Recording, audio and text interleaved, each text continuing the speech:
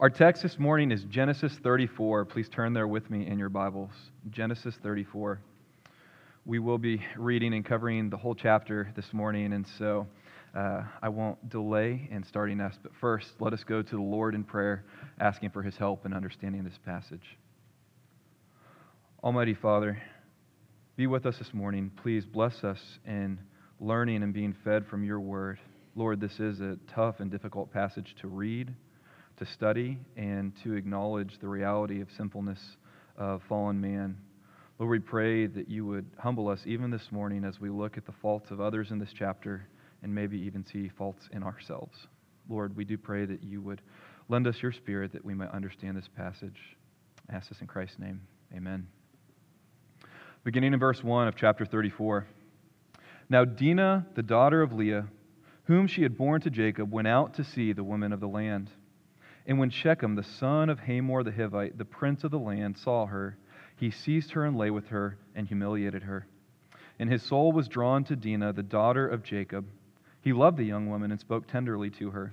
So Shechem spoke to his father Hamor, saying, "Get me this girl for my wife." Now Jacob heard that he had defiled his daughter Dinah, but his sons were with his livestock in the field. So Jacob held his peace until they came. And Hamor, the father of Shechem, went out to Jacob to speak with him. The sons of Jacob had come in from the field as soon as they heard of it, and the men were indignant and very angry, because he had done an outrageous thing in Israel by lying with Jacob's daughter, for such a thing must not be done. But Hamor spoke with them, saying, "The soul of my son Shechem longs for your daughter. Please give her to him to be his wife. Make marriages with us. Give your daughters to us, and take our daughters for yourselves. You shall dwell with us, and the land shall be open to you. Dwell and trade in it, and get property in it." Shechem also said to her father and to her brothers, "Let me find favor in your eyes, and whatever you say to me I will give. Ask me for as great a bride price and gift as you will, and I will give whatever you say to me. Only give me the young woman to be my wife." The sons of Jacob answered Shechem and his father Hamor deceitfully, because he had defiled their sister Dinah. And they said to them, "We cannot do this thing to give our sister to one who is uncircumcised, for that would be a disgrace to us. Only on this condition will we agree with you, that you will become as we are, by every male among you being circumcised. Then we will give our daughters to you, and we will take your daughters to ourselves, and we will dwell with you and become one people. But if you will not listen to us and be circumcised, then we will take our daughter, and we will be gone." Their words pleased Hamor and Hamor's son Shechem, and the young man did not delay to do the thing, because he delighted in Jacob's daughter. Now he was the most honored of all his father's house. So Hamor and his son Shechem came to the gate of their city and spoke to the men of their city, saying, "These men are at peace with us. Let them dwell in the land and trade in it, for behold, the land is large enough for them. Let us take their daughters as wives, and let us give them our daughters. Only on this condition will the men agree to dwell with us to become one people, when every male among us is circumcised, as they are circumcised. Will not their livestock, their property, and all their beasts be ours? Only let us agree with them, and they will dwell with us." And all who went out of the gate of his city listened to Hamor and his son Shechem, and every male was circumcised, all who went out of the gate of his city. On the third day, when they were sore, two of the sons of Jacob, Simeon and Levi, Dinah's brothers, took their swords and came against the city while it felt secure, and killed all the males. They killed Hamor and his son Shechem with the sword, and took Dinah out of Shechem's house and went away. The sons of Jacob came upon the slain and plundered the city, because they had defiled their sister. They took their flock and their herds, their donkeys, and whatever was in the city and in the field. All their wealth, all their little ones, and all their wives, all that was in the houses, they captured and plundered. Then Jacob said to Simeon and Levi, "You have brought trouble on me by making me stink to the inhabitants of the land, the Canaanites and the Perizzites. My numbers are few, and if they gather themselves against me and attack me, I shall be destroyed, both I and my household."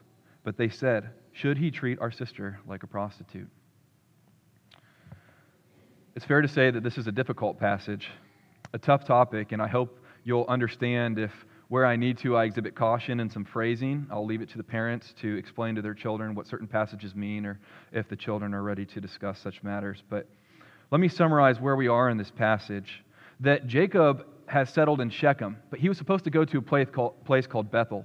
He was supposed to go to where he promised God he would return to. He was supposed to go to where God commanded that he return to. In chapter 28, verse 21, Jacob said, God, I will return to this place if only you take me to my uncle Laban and bring me back safely. And then God in chapter 31, verse 3 says, Jacob, it's time to go back. What happens in this passage in summary is that Jacob has failed to live in a holy way, has failed to honor the word of God. And so there are consequences for his family.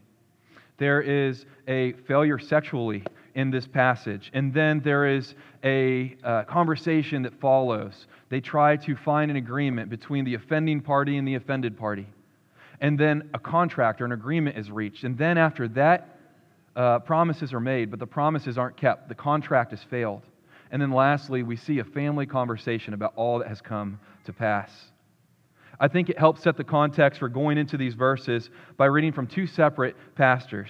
One is the late Dr. Jim Boyce of 10th Presbyterian Church in Philadelphia. He says this, Genesis 34 gives us a disgraceful report that is difficult to comment or preach on, and that we learn as much as what not to do in our Christian lives as that which we should do. And then R. Kent Hughes, a Reformed Anglican, says, the cost of Jacob's turpitude is immense, as chapter 34 records. Rape, degeneration, treachery, and genocide. Yet in all of this, a fierce grace is at work. In Shechem, in the event we are about to consider, God allows Jacob to experience the appalling weight of his sinfulness so that he will return to God's call. Divine grace will triumph despite human sin. Fierce, fiery grace. In summary, these two quotes tell us that our lesson today is from the negative. Here is what not to do, therefore do this. Don't do what's exampled, do what's not exampled. My main focus that I want you to take away this morning from the passage is a summary of what we learn from the negative, and it's this. God's people must strive for holiness. Now, I want you to hear me when I say that if I tell you to strive for holiness, you must have the Spirit to do that. You must have the grace of God. You must be in Christ to strive for holiness. You cannot earn salvation by working it. You must be given the gift of faith in Christ. But once you are God's people, once you are His child, the command in Scripture is clear that we must live a holy life. We will fail, but we must live a holy life. And when I say that God's people must strive for holiness, I want you to see that we can do this in three ways, or when we should do this in three ways. God's people must strive for holiness when they fail. When you fail and when I fail, we must return to holiness. We must strive for holiness. Second, I want you to see that we must strive for holiness when others fail. We see that Hamor and Shechem fail, unbelievers. We see that Simeon and Levi fail, believers. I want you to see that we must strive for holiness even when others fail. And lastly, we must strive for holiness by returning to obedience when you stray. When you stray and when I stray, there is a work still to be done to repent and to return to God in obedience, to know His Word and to obey it. So let's look at the first part of our lesson this morning. We must strive for holiness when we fail. We're going to look at the example of Jacob. We're going to look at his particular failures in this passage, and they are many. But I want you to know that as we look at his own failures, we should consider that this passage tells us the risk of our own failures, the sins that we could fall into, the ways that we could fall short of the standard of the Word of God. It's very humbling to see his failures as a father, knowing that I could and will at times fail as a father. It's humbling to see his failure as a leader, knowing that you could fail as leaders in your homes and leaders of your children and leaders in schools and places of employment. So first, see that Jacob settled in Shechem.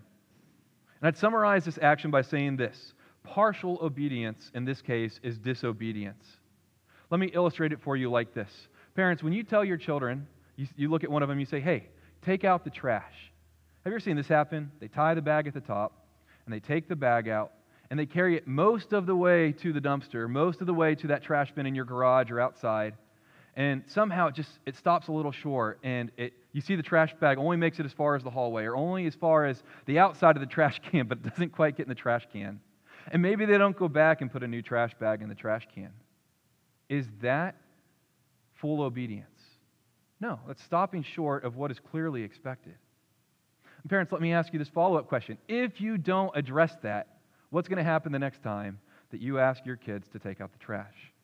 The trash bag is probably only going to make it as far as the hallway or as far as just outside the dumpster. And so correction, discipline, even if it's just a verbal mention, hey, you didn't do it all the way. You need to go all the way. Obey my words, says a father to their child. That is what happens here. And so Jacob gets disobedient. He gets discipline from God. He gets corrected from God, and the cost is immense. See further that Jacob not only falls short of God's standard, but in the way that he does it, he surrounds his family by the ungodly. He makes a decision for his convenience and to fulfill his desires that stop short of what God calls him to. And that leaves his family in a community of unbelievers, surrounded by unholiness, in the proximity of temptation, day in and day out. The people that Jacob's family, that his whole empire, as you will, that they have to trade with, that they have to interact with, that they have to barter with, not believers, not the ones who worship the one true God. Have you ever heard the phrase, you are the company you keep, or just the phrase, the company you keep? The implication is that those that you spend regular time with, those that you really enjoy being around, their values are a reflection of your values at some level. And you see that as Jacob settles closer to the sinful city of Shechem, and not in the city of promise, not in the city of the vow that Jacob made, you see that Jacob has to pay a cost for being so close. His daughter pays a cost. His sons pay a cost. Jacob pays a cost. And the application is this. When you consider taking a new job, when you consider moving, when you consider transferring your child from one school to another, do you consider whether there's a body of believers, a good church to attend, to be in fellowship with? Do you consider what types of friends your kids are going to make as they are in one school versus another? Do you consider what types of neighbors you are going to have as you purchase a house in one place versus another? The Bible calls us to think about these things. And as we seek the will of God, even in these types of decisions, we have to see that there is a holier way of going about it and a less holy way. One that seeks to fulfill our own desires and one that seeks to fulfill the desires that God has for us. Second, seeing that Jacob failed in settling short of God's standard for him, he fails as a protector of his family, and especially his daughter. In verse 2, you'll see that it says that Dinah was seized and humiliated. I want to stray on the side of caution in illustrating this, but to understand the type of humiliation that Dinah faced as she was taken by Shechem, I want you just briefly to imagine that you see a young woman coming out of a men's locker room. Know that she would be talked about. Know that she would be gossiped about. Know that there would be speculation about why she was in there. Know that she would carry shame and humiliation just for that one circumstance. Now multiply 100-fold, because she is a covenant child, a daughter of the people of God. And there are standards for her and the way that she lives and who she interacts with and who she would even marry one day. And for her to have gone through this traumatic event with an unbeliever, it's twice the offense that it would be otherwise. And where Jacob fails in this is he failed to set safe boundaries, wise boundaries. Parents, one example would be that as your children are getting ready to drive or beginning to drive, you might tell them, don't text and drive. Now kids, hopefully your parents are not texting while they drive and saying, this is how you're safe on the road. And as your parents tell you, don't text and drive, the example there is that they're saying, don't do it because it's safe for you. Don't do it because it's for your good. Don't do it because one day you may have kids and you need to be able to drive safely with them in the car. It's not just for today, but it's for the whole of your life, these lessons, these safety measures. But Jacob failed to either communicate that or to enforce what was wise for Dinah. You see, it says in verse 1, she went out to see the women of the land. Makes me think of Ruth 2. Ruth, in chapter 2, she follows her mother-in-law back to her mother-in-law's hometown. They're both widows, and they need food. So Ruth says to her mother-in-law, hey, mother-in-law, I'm going to go back and get food for us. We need to eat. Her mother-in-law says, sounds good. Go get us some food. Ruth goes out to the fields. It's in harvest season. She wants to get some barley. She wants to get some wheat so they can make cakes, so they can make food. And she ends up in the field of a man named Boaz, a good-looking fella, right? And she looks at him, and he talks to her and says, hey, I see you working in this field. Stay in my field. Don't go to other fields. Why? because you'll be safe with my employees. You'll be safe, especially around my young women. Boaz says, stay near the young women that are in my employment in my fields, and you can come back here so I'll know you're safe and so you can know you're safe. What does Ruth do? Ruth goes back to her mother-in-law. The whole day's events transpiring. She says, hey, I've got food for today, and I've got employment for tomorrow. And I got this permission from this really nice-looking guy that I can work in his field. And he said, guess what, Naomi? Guess what, mother-in-law? I can work near his young men. See, Ruth twists it. She wants to be near the other guys in the field. And Naomi corrects her, and she says, hey, Ruth, it would be good for you to stay near his young women. Naomi corrects Ruth in her thinking so that she's safe. She actually says, lest you be assaulted in another field. See, even in the book of Ruth, they exhibit wisdom and caution, knowing that evil can befall someone if they're by themselves. It's an instruction for us to put boundaries in place for our children, for our wives and for our daughters to exhibit prudence when they go shopping, to think about how dark is it? Am I by myself? Do I have people around me? Who can I take with me to be safe? You see, Jacob had so many sons. Could he not have put a rule in place that said, hey, Dina, if you go out, take at least one of your many brothers with you? Another place that we could learn about this same type of context is in 2 Samuel 13, is the story of Tamar refusing the illicit advances of her half-brother. I won't explore it, but make note that 2 Samuel 13 is a place you could learn more about this passage. Next, see Jacob fails to respond to Hamor, the father of Shechem, as he should. You see, Ephesians 4, verses 26 and 27 tell us, be angry and do not sin. But we don't see a reasonable response from Jacob at all. He finds out that his daughter has been taken advantage of, no response, no protection, no indignation, no holy anger. He waits for his sons to come back, and there may have been some prudence in that he didn't overreact. But still, no reaction at all, keeping his peace entirely. It's hard to imagine.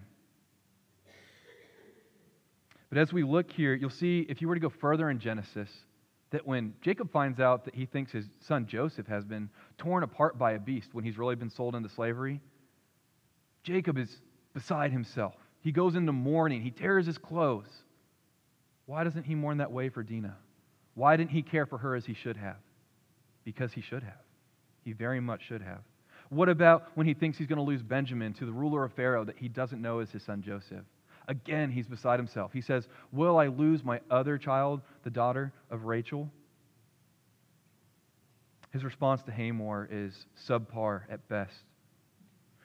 It says that the reason that he didn't speak out against, if you look at the last passage, when Jacob is speaking to his sons, he say, you've made me stink to the inhabitants of the land.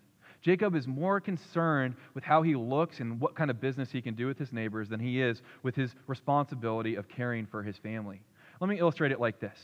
Let's say that you are trying to do a business deal and you are trying to sell something to another person, and that person happens to also be the coach of one of your children's in their sport. And that coach is being too harsh, too difficult, interacting with the kids on the team in a way that they shouldn't, that your child is paying the price. Should you say something? Yes, you should. But would you hold your tongue so that you could close that business deal? See, that's what Jacob did here. But he has an obligation, a God-given responsibility to protect his family, to minister and testify to his neighbors and say, my God would not have this happen. And he requires a response that matches his holiness and his equity. Jacob falls short. And the application here is that while you do need to work to provide for your families, you do need food on the table, you do need money in the bank account, you do need things to care for your children. But at the end of the day, your family doesn't need a bigger flat screen. They need a parent in the home, especially a father in the home, who ministers the gospel to his wife, who ministers the gospel to his children, who sets an example for them and can be seen by them. And that is a very heavy task because we still have sin within us. And any leader of their family knows that they fall short of this every single day. So this isn't a call to be perfect. It's to know that when you fall short, Christ has fulfilled the standard of perfection for you, but you also have the Spirit that you can live a holy life. It's both and. Strive for holiness. We see where Jacob didn't, and we see what it cost.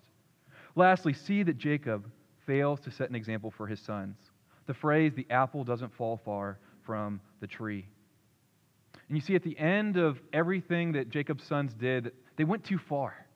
You see, if someone takes $5 from you, you don't get to take 1,000 back from them. There may be some penalty. They may owe you $5 plus an extra dollar back so that they don't commit the same crime again. But the punishment didn't fit the crime here. His sons essentially committed genocide on a whole town for one offense, an awful offense, one that required a response. But the magnitude of the response didn't match the crime. And you see, when Jacob tries to correct his sons because he hasn't been living a holy life, hasn't been a godly example to his children, he hasn't taken the plank out of his own eye. That's Matthew 7. Jesus says, take the plank out of your own eye so you can remove the speck of dust from the one that you're trying to help. You see, Jacob didn't set himself up to be able to rebuke and correct his sons. So when we look here, the idea is that you can silence others who accuse you. You can silence others who fail to live to a holy standard by being above accusation, by living to a high and godly standard. 1 Peter 2 says this, live such good lives among the pagans that though they accuse you of doing wrong, they may see your good deeds and glorify God on the day that He visits us, when He brings us to account. 1 Peter 3 essentially says, Christ the righteous suffered for the unrighteous to make them righteous. Therefore, do not repay evil for evil, but bless those who persecute you. We think about the way that his children responded, partially because of his example. Jacob lied, so his children lie. Jacob stole, so his children stole.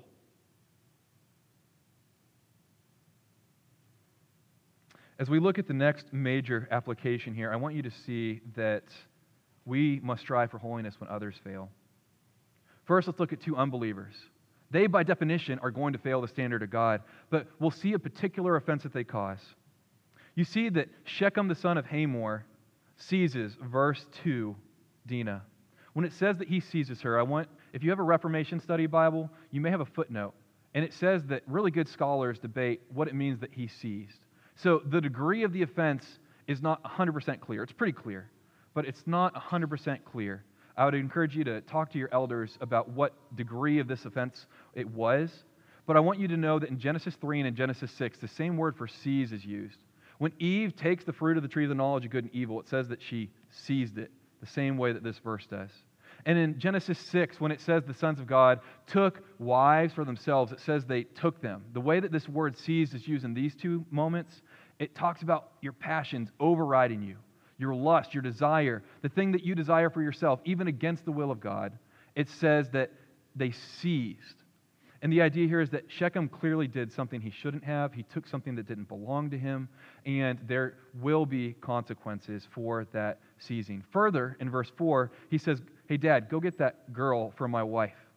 Everything about this passage shows that Shechem does not understand the dignity of women that is inherent and God-given. He doesn't understand that women are made in the image of God, co-heirs with men in the glory of God as far as they receive it in Christ. I just want to give you a hermeneutic caution. Hermeneutic means the method that we use to study the Bible. And good Bible students don't force answers where the Bible doesn't provide them. And where the Bible provides some clarity, we have some clarity. And where the Bible provides perfect clarity, we have perfect clarity. And I would ask you to consider how much clarity the Bible gives about what offense has happened here, and also how much clarity the Bible gives about what type of response is justified in this instance.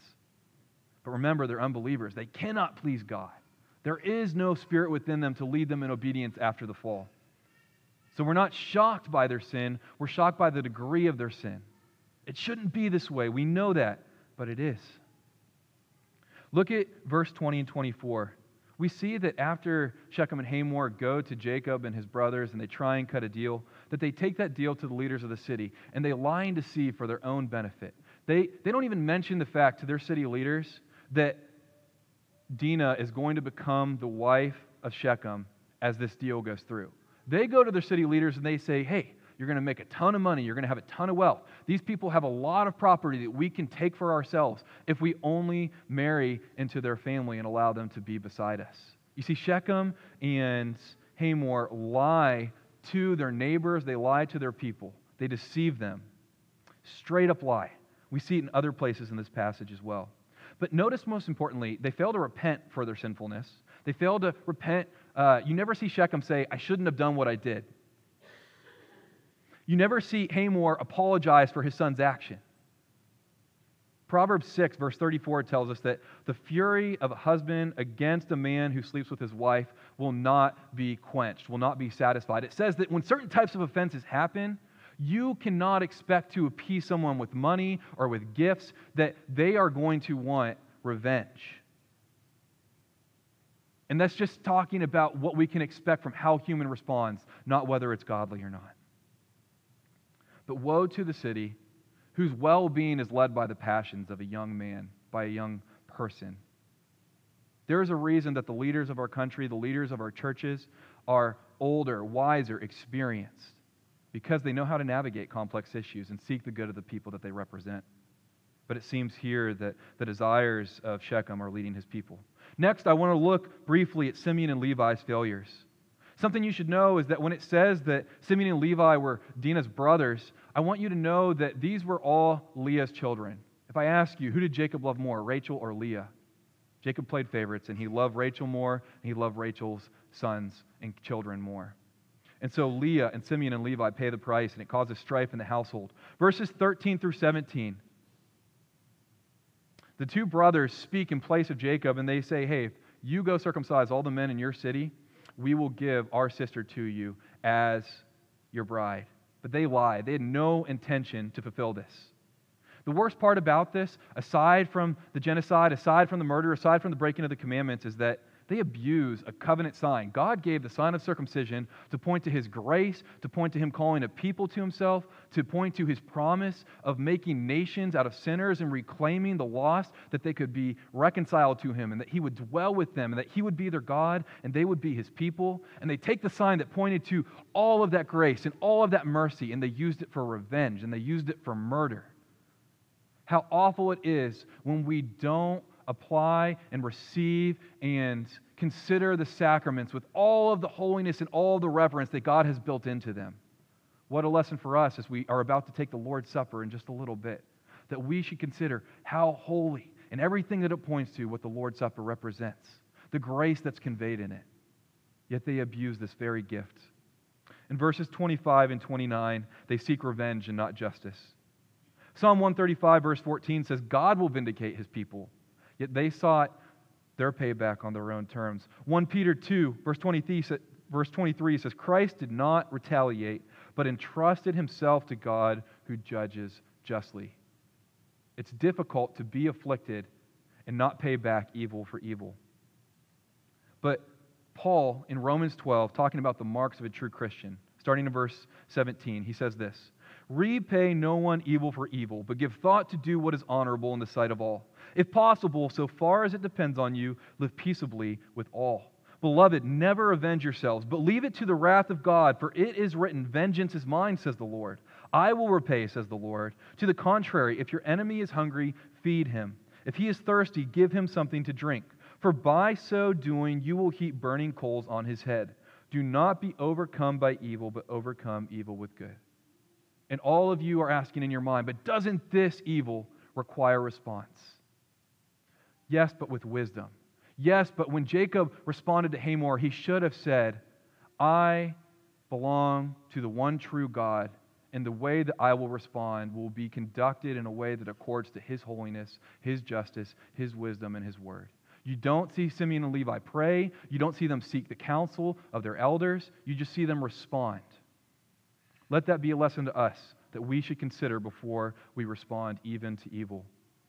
And then in verse 30, Jacob rebukes his sons and he say, you've put our family in a terrible position. You're going to cost us money, but we may even be destroyed. You see, Simeon and Levi, they don't think like leaders. They think selfishly. They think about getting payback. Jacob says, I'm responsible for all these people. Do you know what kind of position you've put us in? So children, when your parents say we need to do something and it's hard to swallow, know that your parents are making decisions for your whole family and not just for themselves and not just for one child, not just for one family member, but for the whole of the good of your family as it honors God. And you'll see that there's a cost to Shechem and Hamor's failure. The whole city, the whole men are wiped out. You'll see that there's a cost to Simeon and Levi. You could say that they're cursed in Genesis 49.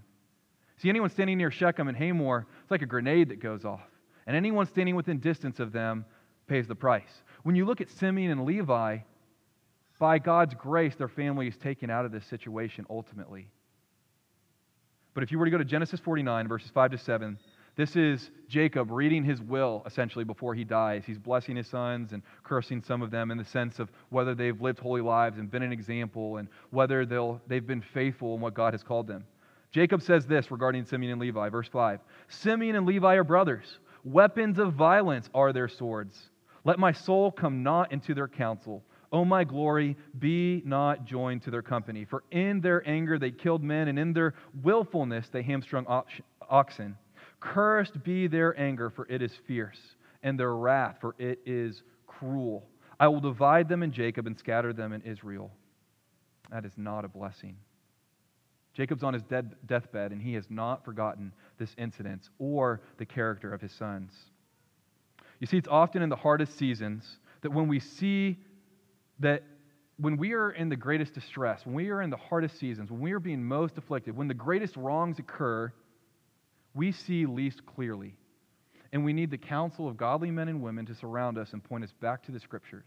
We need to be in the Scriptures before awful events happen, before hard seasons come, so that we can draw upon the Scriptures and live them out in difficult seasons. It's one of the greatest arguments, not the greatest, but one of the greatest arguments for marrying a godly spouse. They might do that very thing in difficult seasons. Our last point, we need to strive for holiness by returning to obedience when, and not if, but when you stray and when I stray. See, 2 Timothy 2 says, if we are faithless, God remains faithful, for he cannot deny himself. And the idea is that if you are in the promises of God and you belong to him and you fail, God is not done with you. We see that God is not done with Jacob. I cannot wait for Genesis 35 because we see God fulfill all that he promised to Jacob. We see God continue to bless Jacob despite Jacob's failure. We see God say, you did wrong, but you can be forgiven and you can be restored, and I will fulfill my promises even if you fail to obey me. Not that Jacob shouldn't have obeyed him, but that his sin overcame him, and yet God was still faithful. What an assurance, what a hope, what a blessing that when we fail our families, when we fail ourselves, especially when we fail God and his holy standard, that he is faithful. That in Christ we belong to him. And he says, because of what Christ has accomplished and you being in Christ, covered by his blood, I will not judge your sin against you. You will not pay the wrath for that. I promise that, says God. Christ has already paid that. So we have hope and we have peace with God. I also want you to see that God's discipline is his love to his children. It's interesting, in youth on Wednesdays, we're going through Zechariah. Chapters 1 and 2, the Jews have been sent into exile, and God says, you'll be there for 70 years because you have failed my covenant. You have failed to obey my word and my holy standard. But what does God do after 70 years? He brings them back. He restores them. He puts them back into the city of David. He helps them to rebuild the wall, to rebuild the temple. You see what happens is God says, your discipline was light. It was for a season. It was for a time.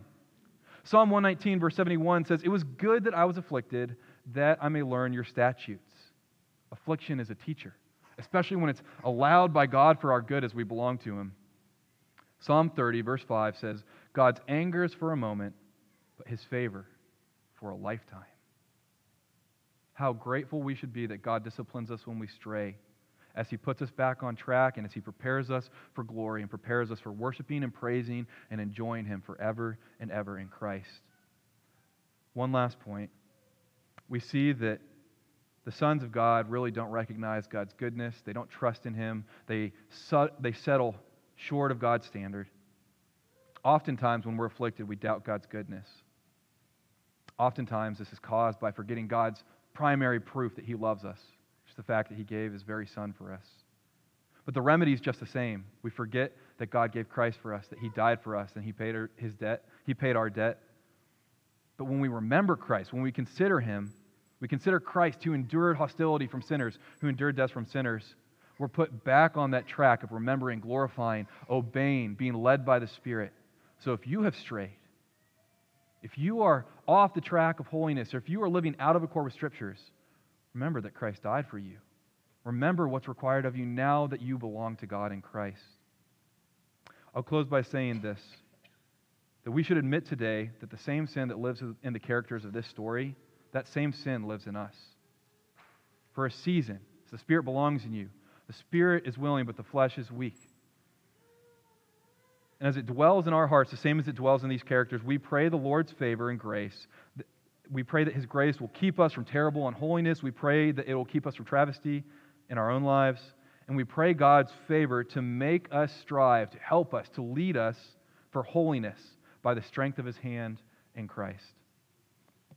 As I close this morning, I want to read a prayer from the Valley of Vision. This is a collection of prayers from the saints of a prior example-setting generation. This prayer is called Shortcoming, so please bow with me and I'll read it to you. It's in the first person. Apply it to your own hearts corporately. O living God, I bless Thee, that I see the worst of my heart as well as the best of it, that I can sorrow for those sins that carry me from You, that it is Thy deep and dear mercy to threaten punishment so that I may return, pray, and live. My sin is to look upon my faults and be discouraged, or to look on my good and be puffed up. I fall short of the glory every day by spending hours unprofitably, by thinking that the things I do are good when they are not done to Your ends, nor spring from the rules of Your word. My sin is to fear what will never be. I forget to submit to Your will and fail to be quiet there. But Scripture teaches me that You will achieve what You reveal, and You are steadfast in Your purposes on my behalf. And this quietens my soul and makes me love You. Keep me always in the understanding that saints mourn more for sin than other men. For when they see how great is Your wrath against sin, and how Christ's death alone pacifies that wrath, that makes them mourn the more. Help me to see that although I am in the wilderness, it is not all briars and barrenness. I have bread from heaven, streams from the rock, light by day, fire by night, Thy dwelling place and Your mercy seat. I am sometimes discouraged by the way, but though winding and trying, it is safe and short. Death dismays me, but my high priest stands in its waters and will open me a passage, and beyond it is a better country. While I live, let my life be exemplary. When I die, may my end be peace. In Christ's name, amen.